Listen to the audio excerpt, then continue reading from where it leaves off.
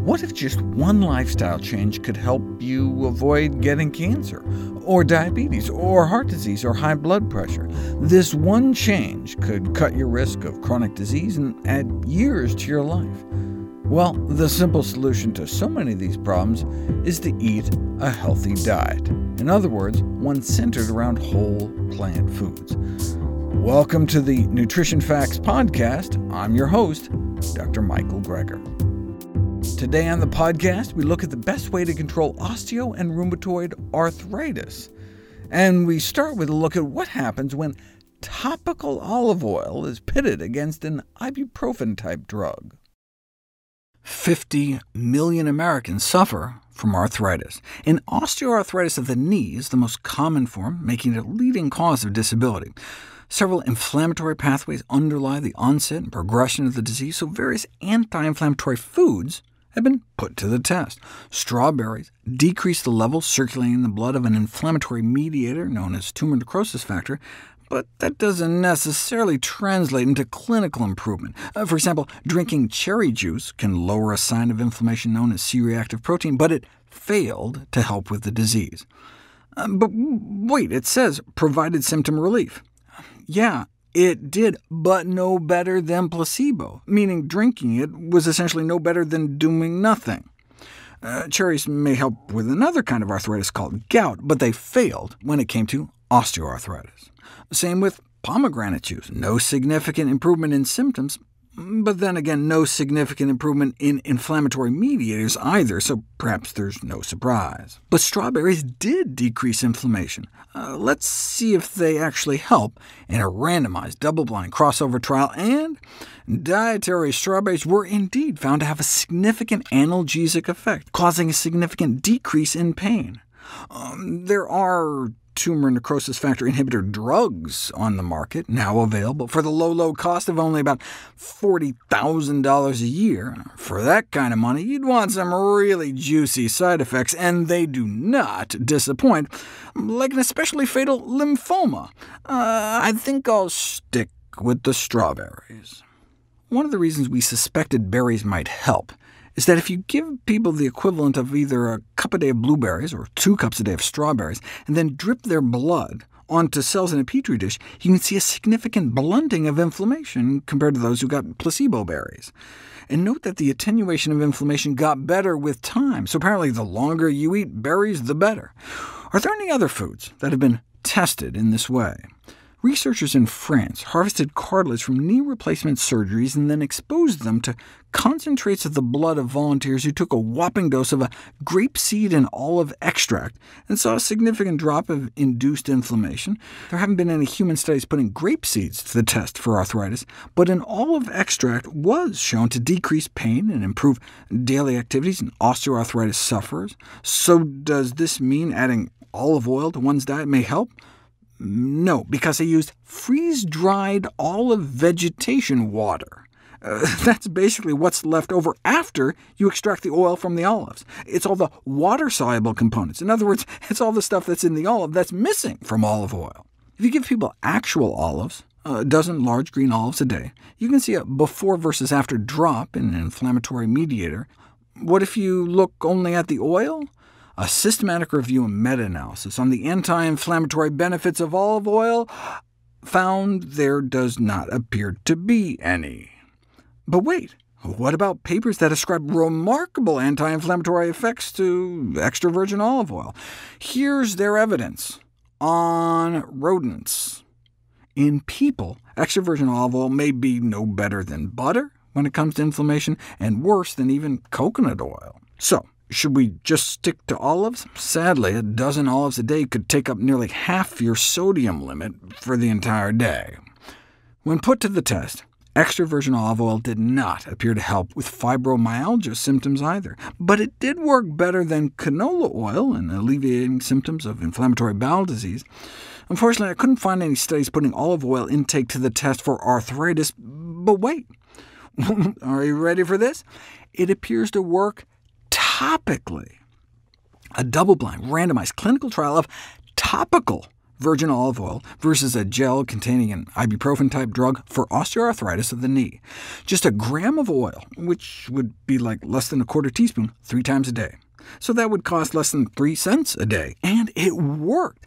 Topical olive oil was significantly better than the drug in reducing pain.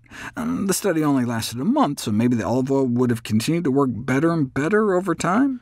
What about the effectiveness of olive oil in controlling morning inflammatory pain of fingers and knees among women with rheumatoid arthritis? The researchers went all out, comparing the use of extra virgin olive oil to just rubbing on nothing to rubbing on that ibuprofen-type gel, and evidently the decrease in the disease activity score in the olive oil group beat out the others. In our next story, pomegranates are put to the test for weight loss, diabetes, COPD, prostate cancer, osteoarthritis, and rheumatoid arthritis. In a landmark case that made it all the way up to the U.S. Court of Appeals before being denied review by the Supreme Court, Pom Wonderful, the pomegranate juice company, versus the Federal Trade Commission. A panel of judges concluded that many of Pom's ads made misleading or false claims, touting medical studies ostensibly showing that pomegranate products could help treat various ailments, including heart disease, prostate cancer, and erectile dysfunction.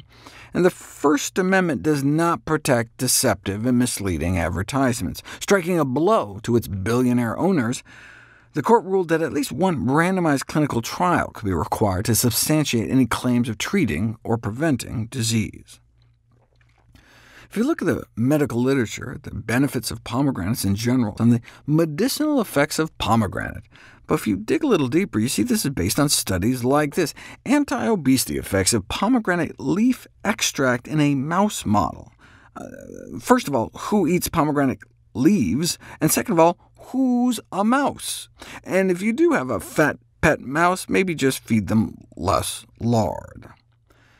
Does pomegranate consumption affect weight in humans? If you look at all the randomized controlled clinical trials, meaning human trials, pomegranates have no significant effect on body weight, BMI, belly fat, or even body fat percentage in those randomized to pomegranate product consumption. Well, what about for the prevention and treatment of cardiovascular diseases? Researchers reviewed 25 clinical trials looking at cholesterol, blood pressure, artery function, atherosclerotic plaque formation, and platelet function, and even in the best studies, they did not find significant indications of benefit. Here's a study on pomegranate juice and erectile dysfunction. It was funded by the Pom company, and yet it failed as well. No benefit for diabetes markers, and no benefit for chronic obstructive pulmonary diseases like emphysema. They were banking on the antioxidant activity of pomegranate juice to help, but that's antioxidant activity in vitro, meaning in a test tube or petri dish. To my surprise, a meta-analysis of data from 11 randomized controlled trials did not support convincing evidence of pomegranate intake having a significant increasing effect on total antioxidant capacity of your bloodstream, because some of the most potent antioxidants don't even seem to be absorbed into the human body. No wonder pomegranate supplementation didn't seem to affect oxidative stress in tissue samples taken from prostate cancer patients. But of course, what we care about is whether it affects the cancer itself. The strongest evidence for the anti-cancer activity of pomegranates is said to come from studies on prostate cancer.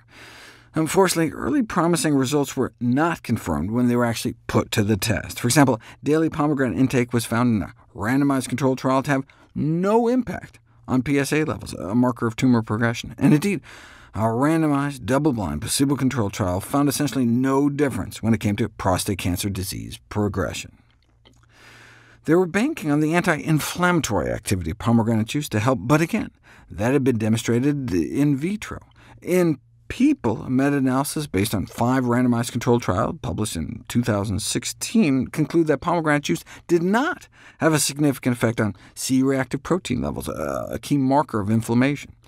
If you look at the forest plot, though, you'll see all 5 trials tended towards lower C-reactive protein levels, such that the data combined almost reached statistical significance, and indeed, an updated meta-analysis published in 2020, based on 7 studies, did indeed get tipped over into significance, and found a significant drop in 2 other inflammatory markers as well. OK, well, maybe pomegranate juice could help in the control of inflammatory diseases after all, but you don't know until you put it to the test. Osteoarthritis involves the degeneration of the cushioning cartilage within joints, particularly the knees. If you take some human osteoarthritic cartilage samples and you drip on a pomegranate extract, you can show cartilage protective effects. Add some inflammation, and cartilage breakdown triples, but then add more and more of this pomegranate extract, and you can calm things down. But again, that's in a petri dish.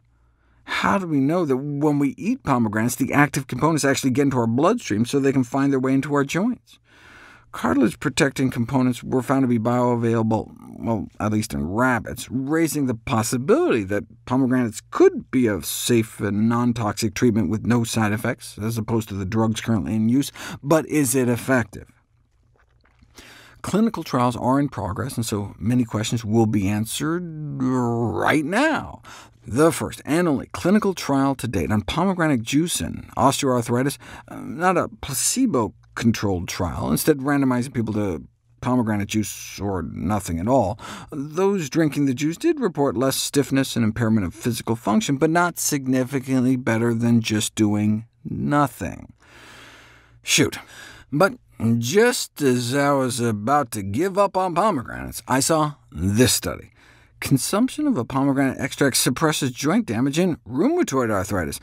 But no, it was just the Palm not-so-wonderful company inducing joint damage in a mouse as a model of rheumatoid arthritis. Come on. What about this open-labeled study, where the patients knew what they were getting? 8 people with active rheumatoid arthritis took some pomegranate extract every day, and the 6 who stuck with it reported fewer tender joints. But as we learned from the osteoarthritis study, if you don't have a control group, you have no sense at all what role, if any, the treatment actually plays. So finally, we come to this. A randomized, double-blind, placebo-controlled trial. It's about time. Half of the subjects unknowingly got some pomegranate extracts. The other half unknowingly got the equivalent of a sugar pill. And significant improvement in the number of swollen joints, tender joints, pain intensity, a disease activity score, a health assessment questionnaire, and morning stiffness compared to placebo. So if you have rheumatoid arthritis, I would indeed recommend you start eating pomegranates. Why not just pop pomegranate pills? After all, it was a pomegranate extract that alleviated disease activity. Well, one good reason to stick to the fruit is that when 19 pomegranate supplements were actually tested in a laboratory, most didn't actually appear to have any pomegranate in them at all. Only 6 out of 19 appeared to be authentic. We would love it if you could share with us your stories about reinventing your health through evidence-based nutrition. Go to nutritionfacts.org/testimonials. We may share it on our social media to help inspire others. To see any graphs, charts, graphics, images, or studies mentioned here, please go to the Nutrition Facts Podcast landing page. There you'll find all the detailed information you need, plus links to all of the sources we cite to each of these topics. My latest 2 books are How to Survive a Pandemic, available on ebook, audiobook, or actual book, and the How Not to Diet cookbook, with more than 100 recipes for delicious and nutritious meals. All proceeds I receive from the sales of my books go to charity. NutritionFacts.org is a non-profit, science-based public service where you can sign up for free daily updates on the latest in nutrition research via bite-sized videos and articles. Everything on the website is free. There's no ads, no corporate sponsorship. It's strictly non-commercial. I'm not selling anything. I just put it up as a public service, as a labor of love, as a tribute to my grandmother, whose own life was saved with evidence-based nutrition.